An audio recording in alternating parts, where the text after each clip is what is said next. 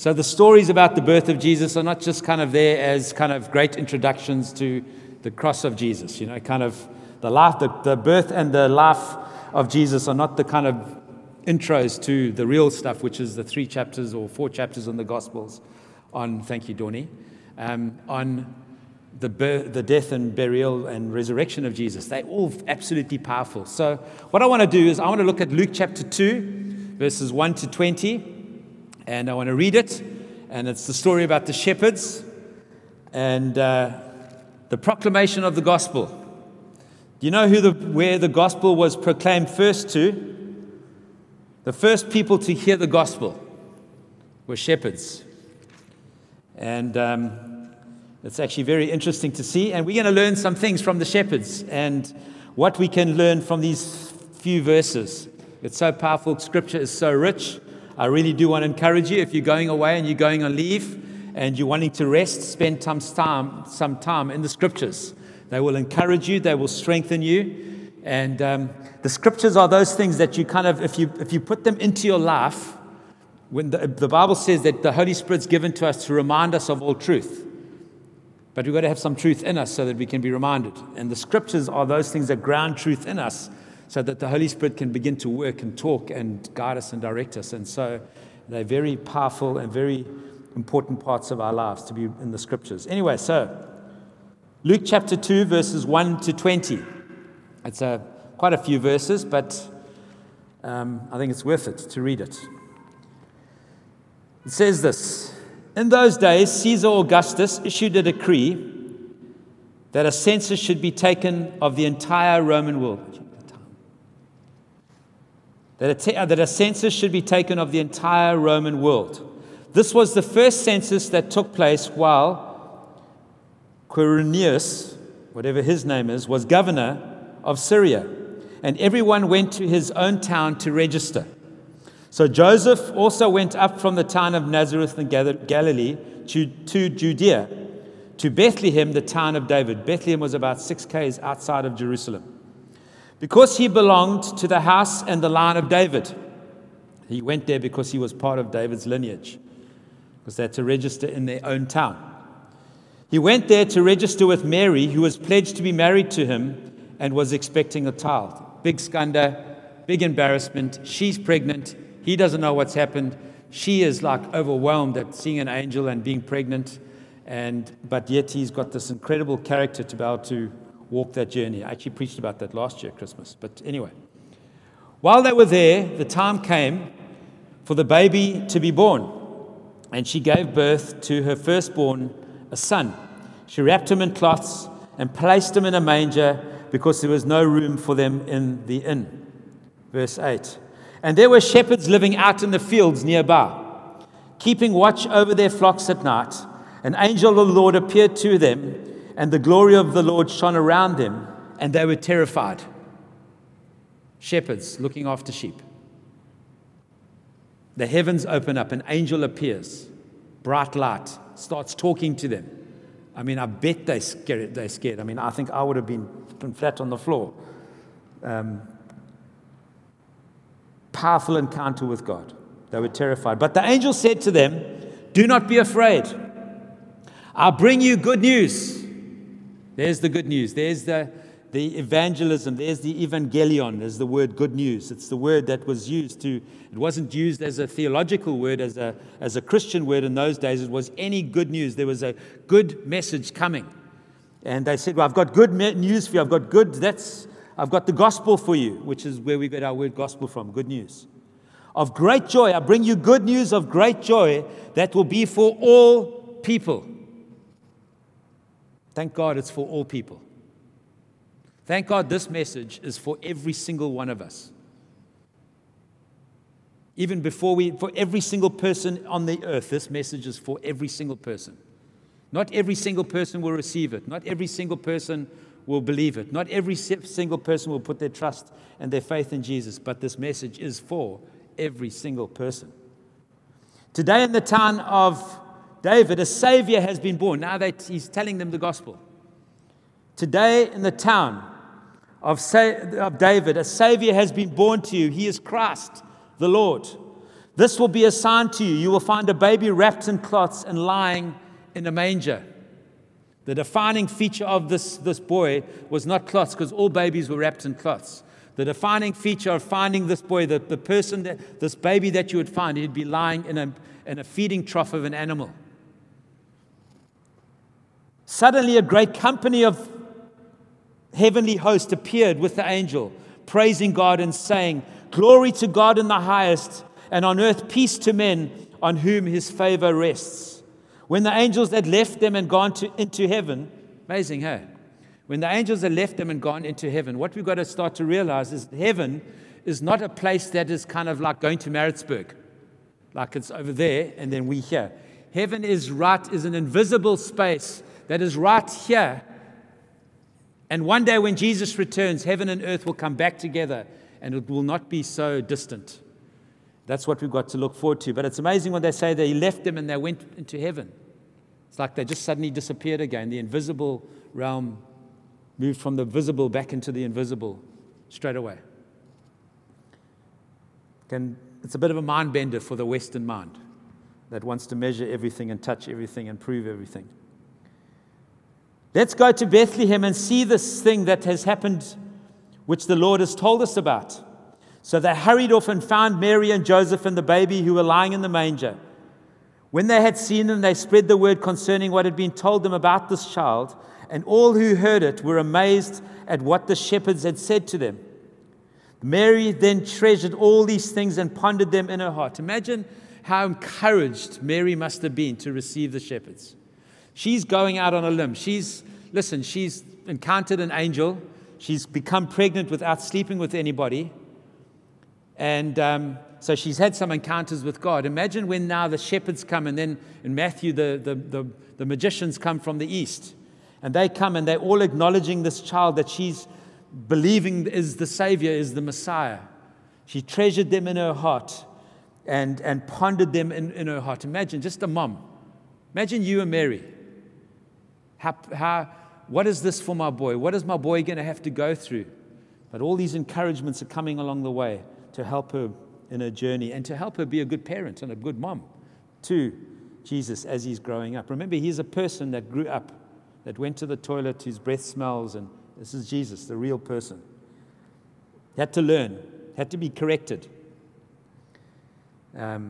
Anyway, carries on here. But Mary treasured these things and pondered them in her heart. The shepherds returned, glorifying and praising God for the things that they had heard and seen, which were just as they had been told. So that's the story of the shepherds in Luke chapter 2. What can we see here? What can we learn here? The first thing is this. The Christmas story is actually a contrast between two kings. And it starts off with, in verse 1 of chapter 2, it says, "In those days Caesar Augustus issued a decree." And then verse 8, we start to find that, and going on, is that there's a new king, there's a baby king being born. So this is a story about the contrasting two kings. This Christmas story is a contrast between two kings, between the true king and Augustus Caesar, who is the human king. And we've got to know this about Caesar Augustus, and even the words that we kind of look at, quite spiritual words and spiritualize, and we kind of take them as Bible words, actually were words that were used in the day. So, for example, Caesar Augustus was the adopted son of Julius Caesar. Just some history for you. Augustus turned the great Roman Republic into an empire of which he himself was the head. So this is Augustus, which we're talking about. He proclaimed that he had brought justice and peace to the whole world. Sounding familiar? It's a contrast between two kings. He declared his adoptive father as being a god, and so made himself the son of a god. Augustus, people said, was the savior of the world. Augustus was king or lord. And increasingly, people worshipped him as God. He was held savior and lord of all. Amazing, eh? So that's the history part of it. That's what the Caesars saw themselves as. And it's incredible that he was praised for having brought about worldwide peace. This was Caesar. However, in contrast, a little baby boy from very humble beginnings, of very little means, was born in an animal trough, feeding trough, but was the true king. And he would grow for 30 years. And in 30 years, in a short space of time, he would begin his ministry, and for 3 years he would minister. He would die on the cross, be raised from the dead, and change the world forever as the true king.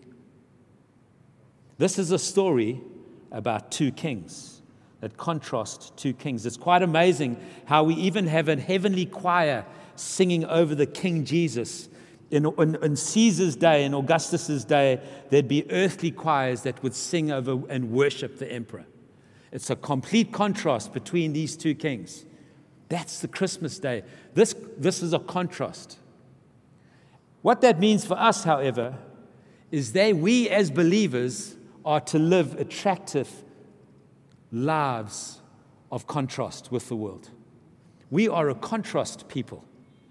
We are to live, and we contrast the way we live, the way we love, the way we work, the way we hope, the way we forgive, the way we live our lives, the way our morality, the way we care, the way we are generous, are all contrasting realities that show the world that I don't worship Caesar, I worship Jesus. Our humility is a mark of our contrast as a people. And what we start to realize from this is that we are called to be a contrast people. We're not to be the same as the world. We're to contrast. We're to bring out the contrast between the world and the kingdom of God. And we are those people. By the way, it's amazing to see how the true God uses even the so-called God to set up a census at exactly the right time, at exactly the right place, so that every prophetic word of the Old Testament written for thousands of years can be set up at exactly the right time. You see, the true God is not at the hand, is not at the whim of Caesar Augustus. The true God sets things up and uses Caesar Augustus to accomplish his purposes. Friends, we watch too many movies around conspiracy theories. I tell you what, friends, the God that we worship is above every conspiracy theory that could ever exist. And God uses every single person, no matter how clever or thoughtful or powerful they think they are. God is infinitely more powerful and orchestrates things for His purpose and His glory. Let's not get into conspiracy theories over Christmas time. Let's get into the nativity conspiracy theory of Jesus as King, and He is with us. And He will use Augustus and let him do His whim, even though people are worshiping and thinking He's God. That's point number one. We're a contrast people. My second point is this. Christmas is a story that comes to ordinary people. The birth of Jesus, this was a message to ordinary people. The shepherds' friends were very much ordinary people. The rabbis considered the shepherds to be religious outcasts of the day. And their testimony was not admissible in court. They were like lowly people. They were disregarded people. They weren't allowed to be in the temple courts because they were unclean. Their job and the continual their job made them unclean, and they could never become clean again because the sheep were constantly needing attention, and you couldn't leave the sheep for long enough for you to make yourself clean to get back into the temple. So these were people where these were ordinary people where the demands of their ordinary job stopped them from going to God. Could that be you and me? The good news is this, is that God came to them. That's the Christmas story. God comes to us. God comes to us in our ordinariness, in our ordinary jobs, even when we think we're not doing well, and even when we think, how can I do more? And I wish I could do more, and I haven't got time. And Lord, please, I wish I could give more, but I haven't got money. God comes to us in our ordinariness, friends, and meets with us. It is said because of the proximity of this moment to where Jerusalem was, scholars have suggested that the flocks were actually, the sheep were the temple sheep that were going to be sacrificed and slaughtered. So they would rear these sheep and then they would go into the sacrificial system, of which they weren't allowed to participate in because they were unclean. Isn't it incredible? God comes to these ordinary shepherds and they see not just the lamb that is the substitute, they see the Lamb of God and they touch the Lamb of God. How holy can that be? They were the first to see the Lamb of God, not just the sheep of God. God comes to ordinary people, friends. Never, ever, ever, ever think, if we are Christmas people, if we celebrate Christmas, nothing about us is ordinary, even though it is ordinary. Everything about what God has for us is extraordinary. And if you can't get to Him, He'll get to you. And make sure you keep coming back to Him.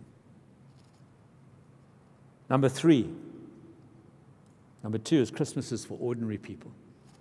Number three, Christmas tells a story and reminds us that we've got to be process people. What do I mean by that? Friends, we've got to learn, and we've learned this over the last few weeks, as different people have preached, that we've got to learn to journey with God.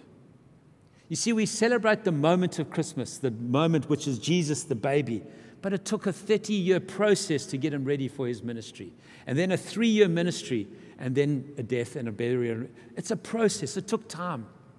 And Christmas reminds us, when we look at the baby Jesus in the manger, it reminds us that God's got us in process. Things don't just happen straight away all the time.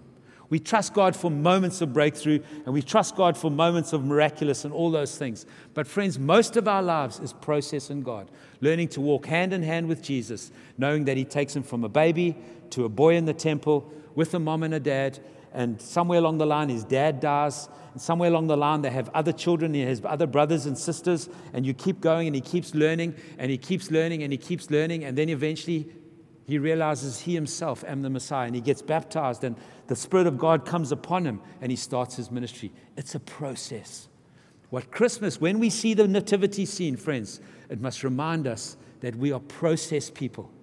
We walk with God, and we allow Him to guide us and teach us and walk with us. The fourth thing is this. Christmas makes us good news people, makes us gospel people. I find it intriguing in this story. I think there's two responses to the heavenly realm opening up.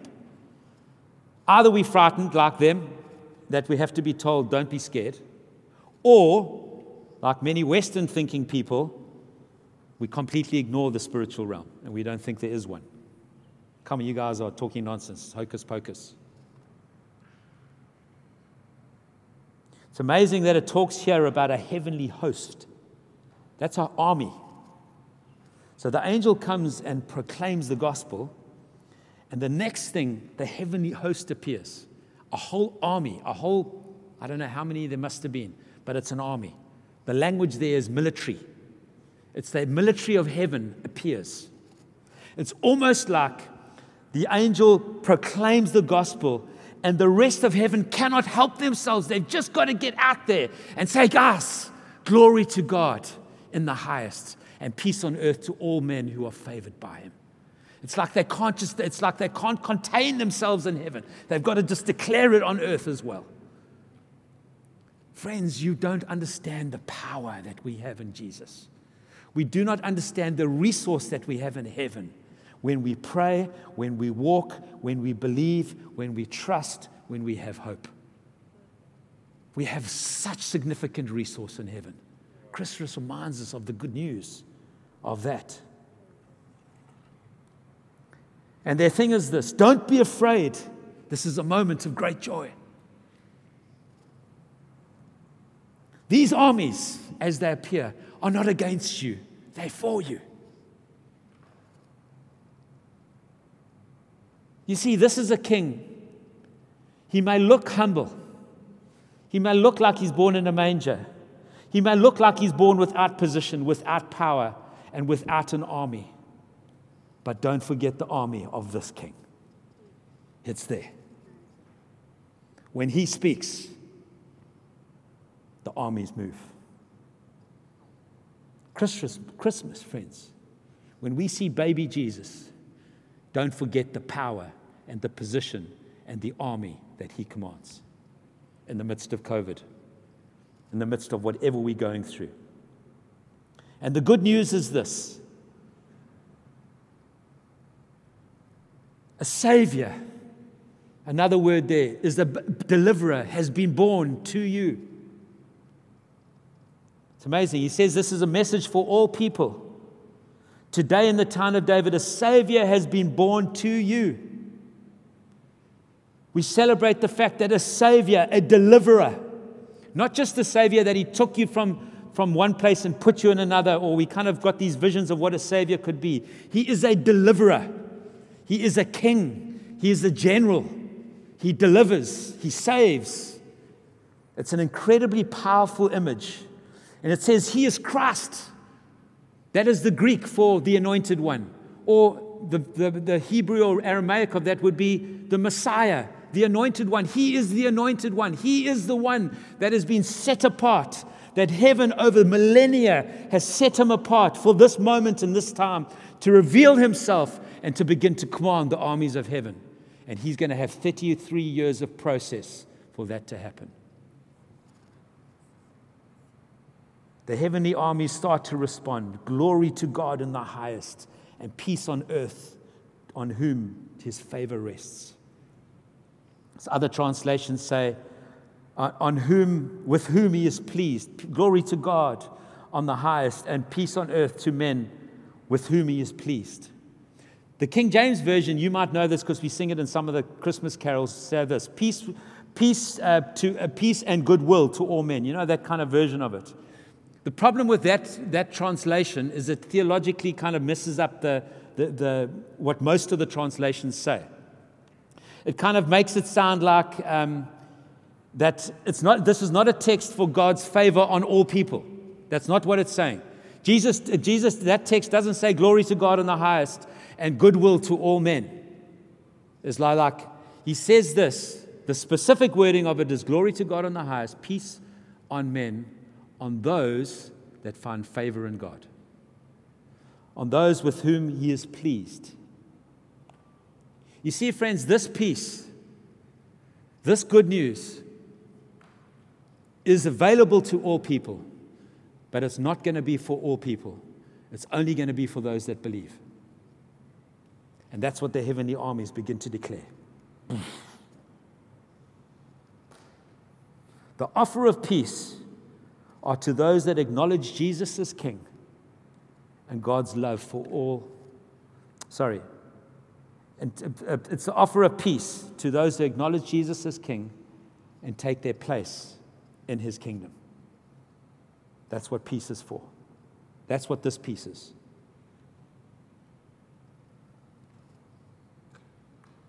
This is the gospel.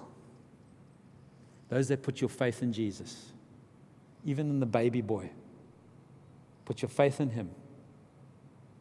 Peace like you will never know from anywhere else fills you. Peace with God, the peace of God, and peace with people become a fruit of that kingdom reality.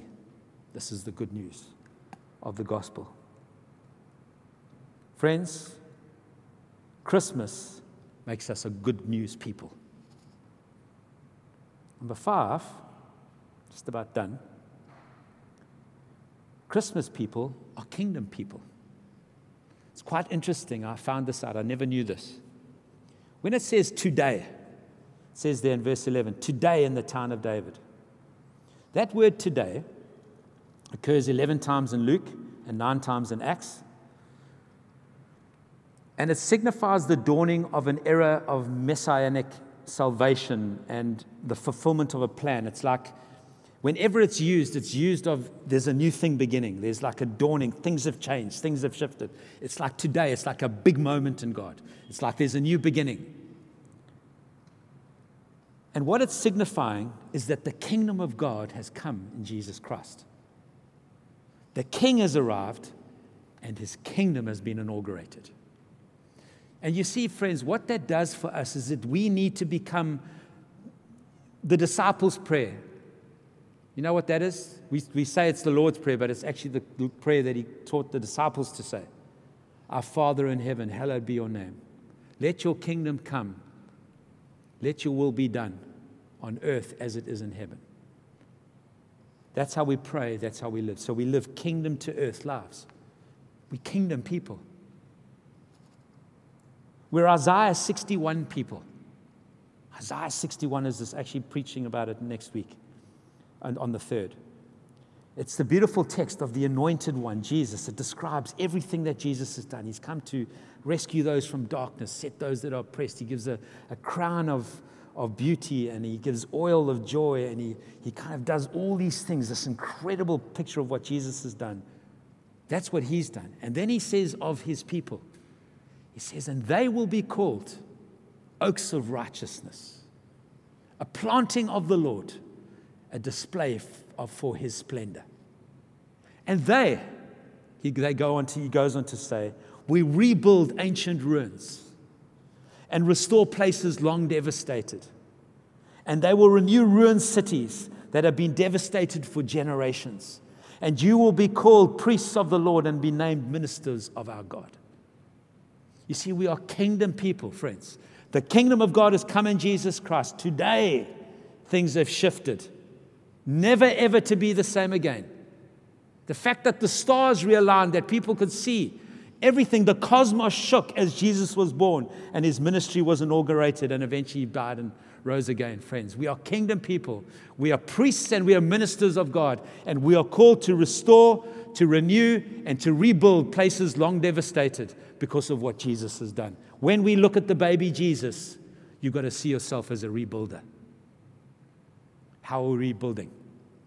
How is 2021 going to be a rebuilding year for you? Renewing, restoring year, because we've been given every resource to do that.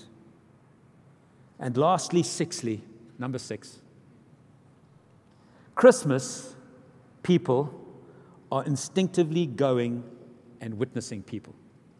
I love the fact that these shepherds, they were told who? The Messiah, the Christ, by the angel. They were told where? In the city of David, Bethlehem. They were told there was a sign. He was wrapped in a cloth and he'd be in a feeding trough. But He never tells them to go. It is their curiosity. Look what it says. It says, let's go to Bethlehem and see the thing that has happened, so that the Lord told us about. It's amazing. Like, the angels never say you must go and find Him. They just say, this guy's been born to you. They just go. They're curious. They are hungry. They are people that are on the go. They're wanting to move. They've got this great message. They've got this unbelievable revelation. Something's happened to them. They can feel there's something shifted around this. And so they start to go. And they become the first carriers, human carriers of the gospel, as the shepherds. You see, for people that have encountered God, Christmas shows us that it is our intuitive, instinctive behavior to tell people about this amazing King we serve. Because He's changed our lives and He's changed the world. Friends, let's learn some lessons from the shepherds.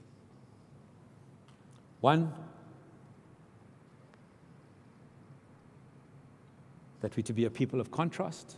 2, that God meets with ordinary and uses ordinary people. 3, that actually process is part of our walk with God. 4, Christmas makes us good news people, gospel people. We share the good news, and the heavens start to rejoice when the gospel gets preached. It starts to move, just like the armies popped out. Number 5, Christmas makes us kingdom people. And number 6, Christmas makes us people who are instinctively going, witnessing, and taking this message out, and declaring it with our words and living it with our lives, so that people can ask the right questions. Who is your King? Take me to Him. And Jesus is the answer. My prayer, friends, is that we would be marked by the Christmas story over these next few days. with the hope that the season brings, with the commissioning nature of the birth of a king rather than COVID-19. My prayer is that this story would shape our lives, and this is the story we take to our families over this time. And in the midst of so much sorrow, death, fear, uncertainty, we celebrate the birth of the King of Kings today, the Anointed One, the Deliverer, those whose purposes will prevail. A Savior has been born. Let's trust in His good work. That's what the Christmas story says to us, friends. What an absolute joy. What a privilege. And if you don't know this King, you need to give your life to this King. You need to see Him as King. Make Him King of your life and call on His name. And He will save you, and He will deliver you, and He will set you free.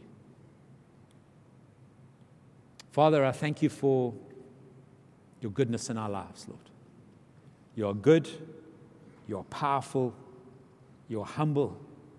Father, I pray when we see the baby in a manger, we would understand the resource of heaven that He commands. Father, I don't know what You're doing in these days of pandemics. I know You're deepening our relationship. I know You're wanting us to step in faith. I know there's some things that You're drawing us into, Lord God. But I don't know. We don't know Your master plan. All I know is that if You can move Caesar for exactly the right time, exactly the right place, You can have a plan that's bigger than what we can conceive, Lord. And we rest in that tonight, Lord. We rest in that tonight. In Your amazing, amazing name. I pray for incredible times with family, even if it's a distance. I pray, Father, for, just the togetherness would strengthen, encourage people, friends getting together, family getting together. Father, keep us safe. Keep us safe, Father, over this time. I pray for every single person that calls this place home. Father, protect this church, Lord. Protect Your people, Lord God. Protect the city, Lord God, from the sickness, Lord God, in Your amazing name. And more than that, Lord God, we celebrate Your name, Jesus, over this time. Bless You, and amen. Amen.